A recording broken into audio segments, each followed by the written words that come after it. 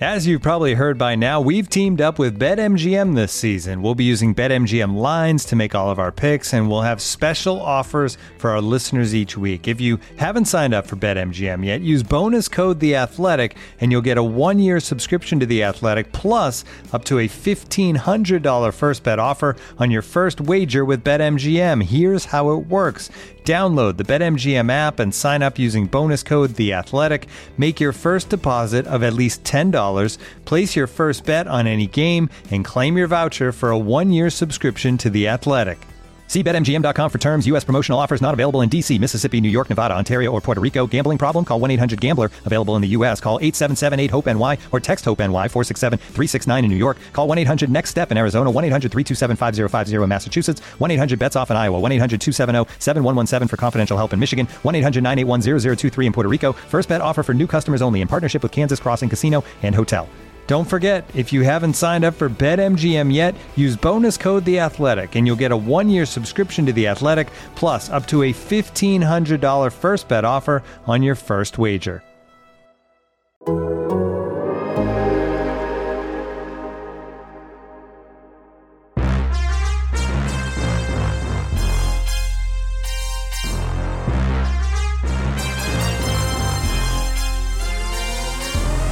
Hey folks, welcome into Onto Waveland, presented by Topps. Check out Topps Project 70, celebrating 70 years of Topps baseball cards. I am Brett Taylor, joined by Sahadev Sharma and Patrick Mooney. We are doing the Cubs podcast thing here at The Athletic. Probably, if the Cubs were going to lose 3 of 4 to the Giants, as they did, better that they win the last one, because, that it leaves you with the better taste in your mouth. The spirits are up. I can feel my energy as I'm introing this show is way more positive than it would be for most other 3-1 series losses. And, I'll throw it right to you guys about the series, because ultimately part of my ebullient nature is that we kind of expected that it was going to be a tough series in any case. And when it's a 4-game set, if it's a tough series and you don't like the odds, well, it's either maybe going to be a split or maybe going to be 3-1. And so I think from a purely results-based perspective, road trip out west, no off day, it doesn't tell me anything, that the Cubs lost this series 3-1 in isolation. Yeah, I mean, I think there are some things that we kind of knew or expected, and they've kind of been highlighted over the past 4 games. And I felt like coming into this series, maybe I didn't verbalize it, but winning 3 of the 7, not series, but winning 3 of the 7 on the road would have been a nice outcome in the sense, not a great outcome, but, keeping it around the same place where you were heading into a really tough West Coast trip, heading into a really tough month of play in general. And I think that's kind of what we've said. Just if they can stay afloat here over the next few weeks, they're going to make it interesting come July, right? So, I agree that last win, especially the way they went about it, makes it all feel a little bit better. It's like, okay, take 2 of 3 from the Padres. That's a tall task still, but if they can do that, it's not a dreadful road trip. Even if they don't get swept here, I think it's just a really tough road trip, and it doesn't say much more than what we already know about this team, which I think we know where the big question mark is, and it was highlighted this weekend, and that's the starting pitching. Yeah, I think it'd be a very poetic end to this road trip as well, with Darvish facing off against Jake Arrieta, and I think the big takeaway for me from San Francisco is just how unreliable this rotation is. Obviously, Kyle Hendricks did a nice job of kind of righting the ship there and limiting the damage and keeping his team in the game, which he has done throughout his career. That's no surprise. But, when Jake Arrieta is sick, and then the manager kind of downplays that, and you look at his breakdown, Jordan Basham had a good tweet of like his first 5 starts versus his last 6 starts. Obviously, Cole Stewart is kind of a guy that they're curious about but can't really count on. And, Zach Davies is kind of this 5-inning pitcher. It's just you can really see the one area that they have to upgrade here between now and July 30th, and that's the rotation. Yeah, let's stick on the rotation for a bit, and we don't have to get too granular unless there's anybody in particular that you really want to dig in on. But the thing that has become very clear, I think when we talked about this rotation in spring training, we were acutely aware, because we talked about it probably every time we recorded, that it was going to be a rotation that was going to rely heavily on the defense, which, shit, we could do a whole episode on that, because I don't know if you guys have been tracking the data much, but it's been a pretty average defense overall, like at best. And we knew that. What I think we didn't maybe contemplate at the time is that part and parcel of having a rotation of like command control guys that you're just trying to get as much as possible out of is that you're going to have a lot of short outings. And that issue, while we didn't discuss it in advance of this season, and we haven't discussed it much outside of the context of Zach Davies, we haven't really discussed it much since the start of the season, because the bullpen has been masking that issue with its tremendous depth and tremendous performance. And I think what really stood out to me in this Giants series is, particularly against the backdrop of having been deployed so heavily lately, when you had these very short starting outings, which the Cubs did throughout this series, so much so that Kyle Hendricks kind of had to go a little bit more than you might have otherwise on Sunday. It did start to feel like, oh, this is what it could look like if the bullpen gets exposed a little bit. Even a great bullpen, even a deep one where I really do believe in so many of these guys, it did start to have that feel of like, yeah, but they can't cover 4 or 5 innings every night and be competitive over the course of a season. And so it tied me back to something we talked about on the last show, which was that when you think about buying or selling, and you think about what's this team going to look like in the second half and in the postseason, and yeah, teams can ride great bullpens in the postseason. In fact, I might argue that having a great bullpen is as important as anything in the postseason. But the problem is you can't actually get to that point without having quality starting pitchers covering innings. And the issue that I see, it was so clear in this series, like Mooney said, and like you said, Sahadev, and I'm looking ahead and I'm concerned, is I don't know how this rotation ship gets righted, because I don't think that Jake Arrieta is just suddenly going to become more than what you hope he could be, which is like 5 innings of command control, 2-3 runs, sort of somehow does make that transition into that type. Davies can kind of be that guy again. Maybe Adbert and Kyle can get you the 6-7 innings periodically, but Trevor Williams, if he comes back healthy, you're not going to get much more than that. Alec Mills filling in, you're not going to get much more than that. And I could go on down the line, and I just don't know where those quality starting innings are going to come from. And if that's how it's going to be for the next several months, this bullpen's going to wear down, and it's going to be an issue. Yeah, I mean, they could get creative and kind of start an Iowa shuttle.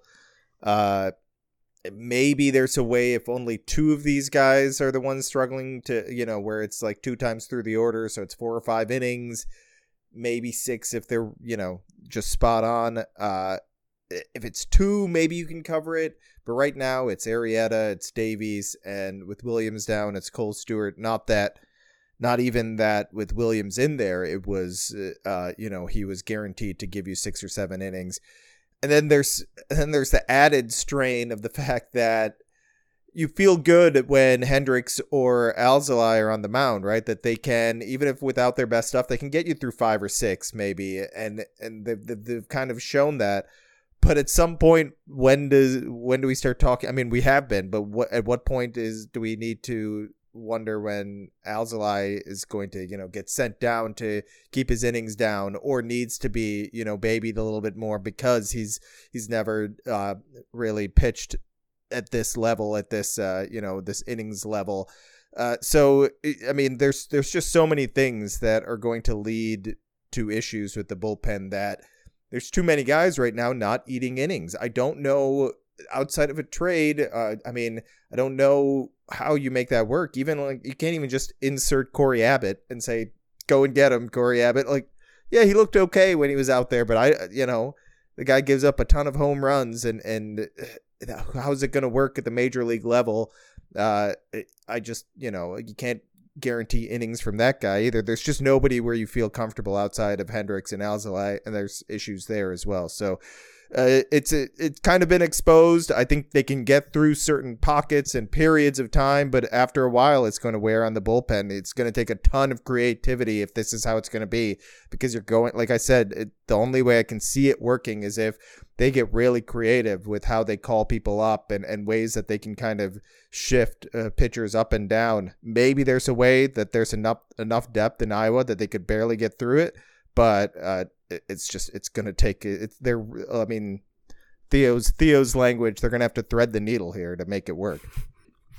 I think, Brett, we hadn't talked about this issue in spring training because we didn't really think the Cubs would have a very good bullpen. It's like, well, what's it like or that it would matter. Yeah, exactly. Right? Yeah, exactly. But no doubt, like you're saying, Sahadev, of getting creative, and that, I mean, they do have options in terms of pitching volume that I don't think we've really seen from them in a couple of years of if they wanted to do stuff like that. And, I know they were never a big team on like kind of openers or piggybacking the way, certain other teams were, but I think that has to be kind of on the table, and it's tightening up the defense, like you say, Brad. And, also the offense will have to carry them for a bit too. I mean, this group that won the World Series largely on pitching and defense, it's like, this is a star-driven team, and if these guys can produce and not just have the entire offense be, get guys on base for Patrick Wisdom, as Ian Happ said, that,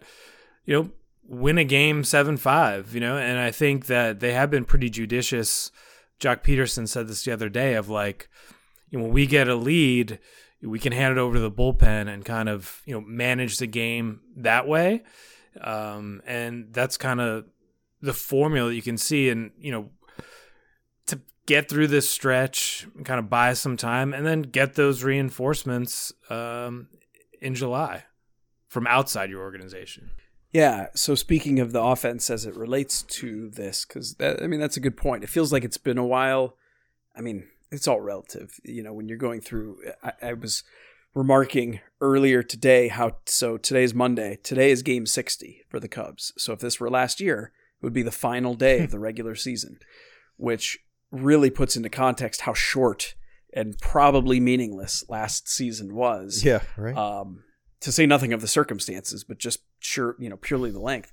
And so I forget, as we're going through this, when I think like, oh man, it's been a while since X happened. And it's like, dude, that was like 8 games ago. Well, that feels like a while to me. Mm-hmm. But what I was going to say is it feels like it's been a while since the Cubs did win one of those slugfest games where it was like, okay, crap performance on the pitching side of things today, but the bats really stepped up. And part of that's because the pitching has been so good that, the Cubs have had some big offensive days, but they haven't won a sloppy, big scoring game in a while. And, I think another part of it is Cubs haven't been at full strength on the positional side in a long time. And that's not to say like, Jason Hayward was the missing piece in the Cubs offense. And, I wouldn't even go so far as to say we know for sure that like Nico Hoerner is a definite huge upgrade to the offense. He was when he was active and available, but I mean there was time to play out. But at the same time, what you do see when you've got so many guys injured and you're relying on depth behind depth is your ability to really optimize your lineups kind of fades. Your ability to not rely on guys kind of playing out of position fades, and you are left to hope that you have these kind of miraculous breakouts like a Patrick Wisdom in order just to sustain your expected offensive level, right? Because over this past week, where Patrick Wisdom has played at a player of the week level, like you look at, I saw a tweet from MLB earlier, and he was not included. And I was like, that is garbage. So I looked it up, and I mean, he's just this past week blown away every other offensive performer in baseball this week. It's crazy. And that was enough to just kind of keep the Cubs offense at a decent enough level to compete, right? Like they didn't have this enormous offensive week, even the games they were winning against the Padres. So what I wonder is, as the Cubs do get these guys healthy, like how long is the leash going to be on starting a guy like Patrick Wisdom, who is keeping you afloat right now with his huge production? But at the same time, all your data, all your systems, all your probably some scouting, all your just natural knowledge of the way baseball works tell you this isn't going to last. And so you'd love to be able to flip the switch to a regular or a traditional backup the day that Wisdom's great run was going to fall off. But that's not real. You can't actually do that. And so I wonder, as Jason Heyward comes back, there's a clear relationship there to third base by way of Chris Bryant. And I did catch over the weekend, on the day that Heyward came back, David Ross said something. I only saw the tweet, that I didn't see the full context, but it suggested that if Jock Peterson hadn't hurt his back, he was going to start in left, Heyward was going to start in right on the return, and Chris Bryant was going to finally make his return to third base. That was sort of the quote.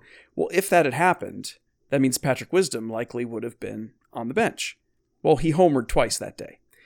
And that got me thinking, okay, is Jason Heyward's return the point where it's well, all right, we got to kind of go back to our regulars now. And if and when Jock Peterson comes back in, is that what we're going to see? Or does Wisdom's emergence kind of start eroding Jason Heyward's playing time? It's great to have all these interrelated positions, that the Cubs have, particularly thanks to Chris Bryant. But it is going to make them confront a difficult choice like that. In fact, I could almost put it to you just that. Do you play Jason Heyward right now, or do you play Patrick Wisdom right now? And that alone is sort of a fascinating question that I don't know has a super easy answer, for as much as everybody would think that the answer is obvious. I was about to say, I think if you polled Twitter, you'd have a very easy, quick answer. But I think David Ross has a much harder decision because... let's just go beyond defense. You want to get Jason Heyward feeling right at the plate. I know fans think he's never good or valuable at the plate, but there are times where he gets really hot and can be a massive contributor on the offensive side, and that's all about timing and rhythm for him. And it feels like that's more so than all. That's the biggest thing for everybody on offense, right? Timing. But for him, it just feels like it comes and goes. And when it comes, there are long stretches where he looks really good on offense. Obviously, what do we have? A 2-game sample? A 1-game sample? I don't even know. How many has it been? It's been 1 game? It didn't look good in that 1 game. Okay. What? Yeah. It's 2 because he grounded, because of course. Tying run was on, lead run was on, and he grounded out to second base to end the game. And so everyone's like, that's all he does. No, he only does it 9 times out of 10, people. He does it a lot, to the point where I can kind of understand the frustration. But I think right now you just have to you have to find a way to get Wisdom in there. I think maybe not every day you switch it up, but 5 times, if you have 7 games in a week, no off days, 5 times, you got to get Wisdom in there, in my opinion. Right now, you don't have, especially Javi banged up. We don't know, unless I've missed something. We don't know a lot about that yet. Obviously Peterson is still a little banged up. You can't, you kind of have to watch guys like Rizzo and Heyward coming back from injuries, and just kind of monitor them. So they're going to get natural days off, maybe a little bit more than you'd expect. And that opens up time for Wisdom. So I just think I think for now you ride it as long as you can. We have Marisnick coming back soonish, apparently, maybe today, maybe tomorrow. We'll find that out. I don't think that impacts him too much. I think that's more about Hap and playing matchups and stuff like that. Eventually when Duffy and then Nico come back, then I think that's when we really have to start looking at how's Wisdom doing. Is this still happening? It's not going to happen at this level, I don't think. If it does, then I think the answer is obvious. But and then ultimately, I think he needs to stick around, because until you have to make a decision with Bodie, and that's probably that's going to be longer than just a month, I would think. Because here's ultimately how I look at Patrick Wisdom right now. Patrick Wisdom is playing like If David Bodie broke out and played the way I think he could, if he could elevate the ball more regularly, this is kind of what it is. Some strikeouts, a decent amount of like a good plate approach, but he's going to swing and miss a lot, but he'll hit you a ton of home runs and he's going to hit the crap out of the ball. And that's what I fit. Like if Bodie could figure out a way to consistently get the ball in the air, that's kind of how I saw him. Like someone that could do that if it all clicked. And it looks like it's kind of, at least for now, Wisdom's in like this. It's all come together for him. We'll see how long it lasts, how high he can take this, and what exactly he is. But I think he's kind of showing that he's a pretty solid depth piece at worst, right? A guy that you'd like on your bench that you can give starts to semi-regularly. Brett, I go back to what you were saying about this being the 60-game marker. I mean, how banged up is this roster going to look like 60 games from now? I mean, they have double-digit guys on the injured list, and we're in early June here. And so I think we're going to see more of that, and not to, like, you know, knock certain players, but, like, some of these guys go back on the injured list over and over with certain issues. You know what I mean? Like, thinking that, like, Jake Marisnick is going to be, like, healthy for the rest of the year probably isn't realistic. I mean, the way Wilson Contreras plays, the way Javier Baez plays, like, what if there's, you know, one of Wilson's, like, hamstring issues, or well, that would be really, really bad for the Cubs. Oh my God! Chances. God forbid. That was probably Mike, the bad. Edit that out. That was a bad example. Scratch that right out of there. Oh my gosh! But you know, Rizzo's back. You know, like there are these things, these recurring issues, and like it happens throughout a season. And I think you gotta see what you have. And I mean, when the guys hitting like this, like don't overthink it. And I think the refreshing part is that, you know, we can actually see the results. Like, and I think hearing about David Bodie's exit velocity, like at a certain point, the manager needs to see results. Like, no one cares about your exit velocity if it's going right at guys or if you're not getting the job done. And Wisdom has carried this offense. That's what David Ross said. And he, you know, is going to ride this for as long as he possibly can. And then I think you look up and see, okay, well, who's injured next? You know, what are the matchups like? I do think Nico and Hayward's defense, to your point earlier, is really valuable and something that in the long run will help shore up this team as well. So, you know, it's not necessarily easy, but that's David Ross's job to kind of balance all of these egos and considerations and make it work.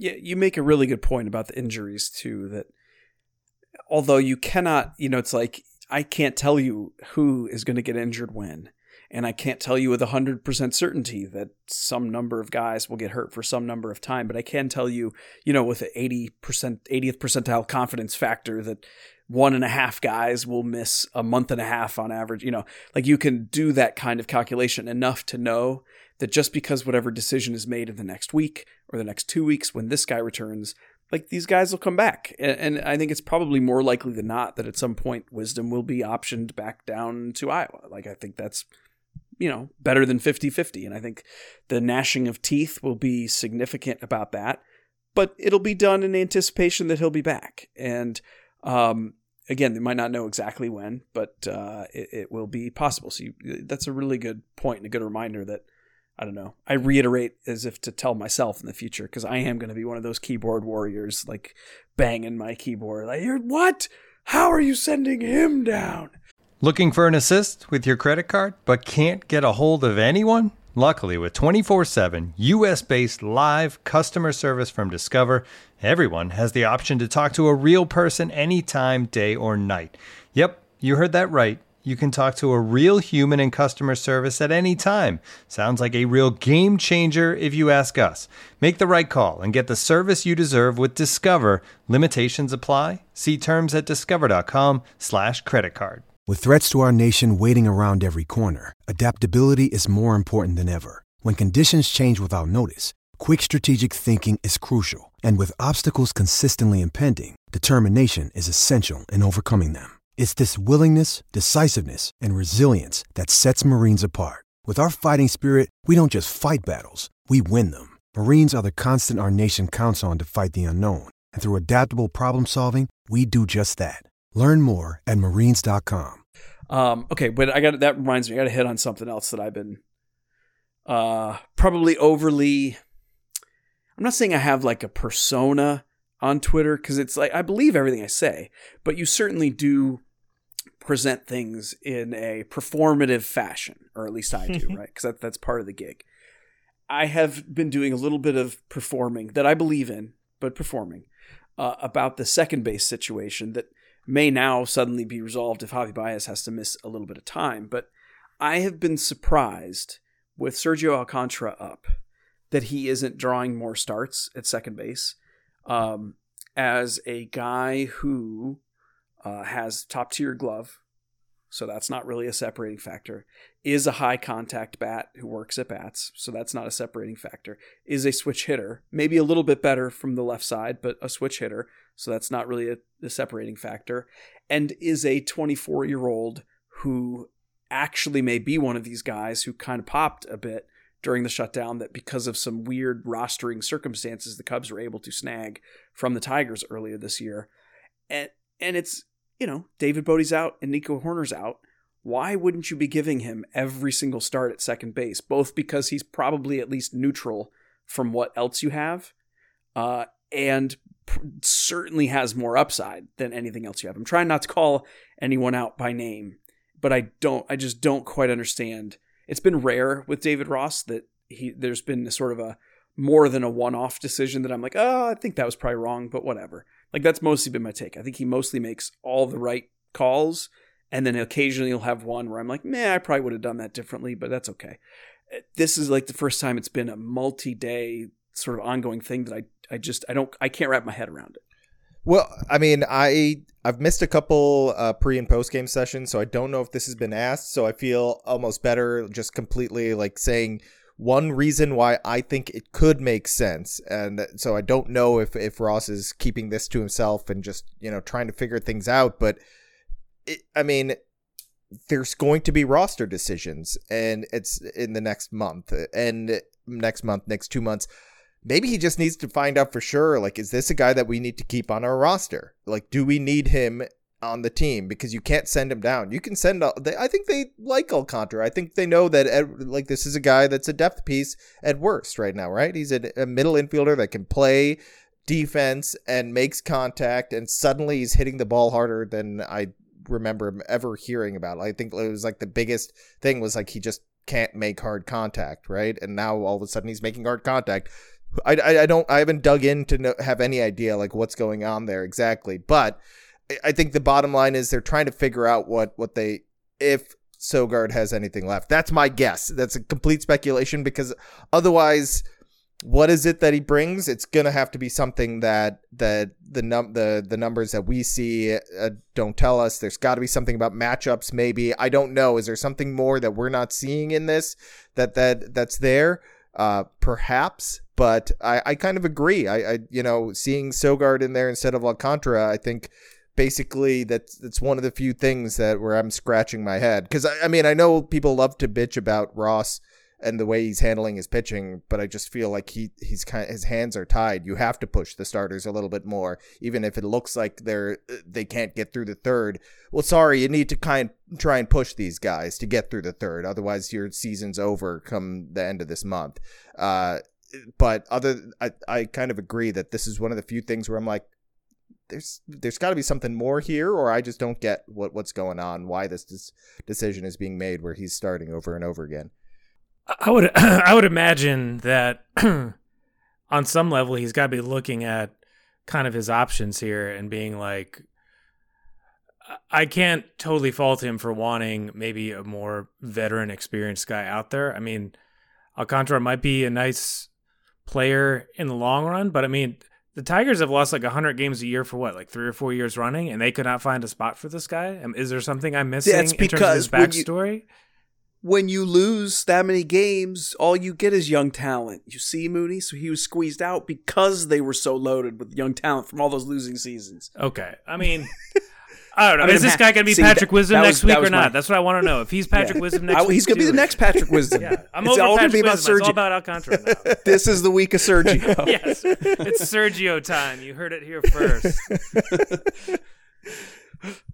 No, but I mean, it's all fair point. I think both, like, there is a version of the answer to this question that combines what you said, Sahadev, and what you said, Mooney, that I would at least accept as an explanation. That it's like the options are close enough, that it's a veteran. I just want to choose. I want him in the lineup because he's a veteran. Also, we kind of want to really give him as much time as we can before we decide to cut bait. Also, maybe I'll throw in, if Alcantara's glove is as good as we believe it is, maybe you kind of like the tiebreaker of holding him in reserve in case you need him to deploy somewhere else later, and you just prefer him coming off the bench for some reason. I don't know. I mean, it's just, like I said, I'm picking nits in terms of like. I was about to say, I think ultimately it's a nitpicking a bit, like which is a good thing, right? If this is what we're picking nits about, then it's fine. Yeah, and credit on a related point, the players, obviously, we've said this with the bullpen too, the players deserve most of the credit. But kudos, David Ross and the rest of his coaching infrastructure for clearly putting some guys in positions to succeed, whether it was Matt Duffy, whether it was Jake Marisnick, whether it was the parade of guys who've come to fill in. And so we would only be having this conversation. Oh, and kudos to at an organizational level, the Cubs finding these guys and putting them in a position to where we can even have a conversation and say, hey, this guy should be playing, or how much longer should this guy be playing? It's a fun, different conversation than we're used to having about like fill-in guys. Cause it's been a while since the Cubs had these. I was thinking about someone noted that the stretch that Wisdom's been having to open his Cubs career in terms of the number of home runs, it rivaled Donnie Murphy, the legendary Donnie Murphy 2013. And that kind of cut two ways for me. Because on the one hand, we all remember that because it's like, oh, so this is that good. Because I remember that was crazy. The flip side of it is, that didn't really go much further than that, did it? And so, it's a reminder that these kinds of stretches do happen, and they aren't always reflective of what's going to come next. But certainly it's better than what it could have been when you're having to rely on guys behind guys behind guys. And so it'll be curious to see what David Ross does lineup-wise, roster-wise, and the Cubs do roster-wise in the coming weeks. I think a lot of these lineup stuff that we've been talking about is going to take care of itself organically, because it's just like guys are just going to miss time. We keep waiting for everybody to be healthy, and it's probably just not going to happen. And so that might ultimately be more of an answer than anything we could hypothesize. But we still like that you listen to our podcast and let us do that pontificating. So this is On to Waveland. It's the Cubs podcast here at The Athletic. I am Brett Taylor. You heard from me. You can catch my stuff at Bleacher Nation. You also heard from Patrick Mooney and Sahadev Sharma. You can read their stuff at The Athletic. We really do appreciate you listening. That wasn't just a clever segue, although it was clever. And, rate, review, subscribe, all that stuff, man. It helps. You like us on your airwaves. You gotta just keep us pumped up. So thank you. And that reminds me, I want to shout out the email address. I forgot. We want to get some emails from you guys. It is see our producer Michael, he's fist pumping. He's like, yes, Brett remembered, but Brett doesn't remember the email address. Is it Waveland Pod? He's jumping on. It is wavelandathletic@gmail.com. Snap. wavelandathletic@gmail.com. Send us a message, wavelandathletic@gmail.com. You got a question? It can be about the Cubs. It can be about, what we do. It could be about whatever you find interesting. You make a comment. Just send it to us, and if it's really cool, we'll read it and get after it. So thank you all again. We will talk to you later this week. Cubs take on the Padres in San Diego, and we'll unpack it from there on Thursday. Take care, folks.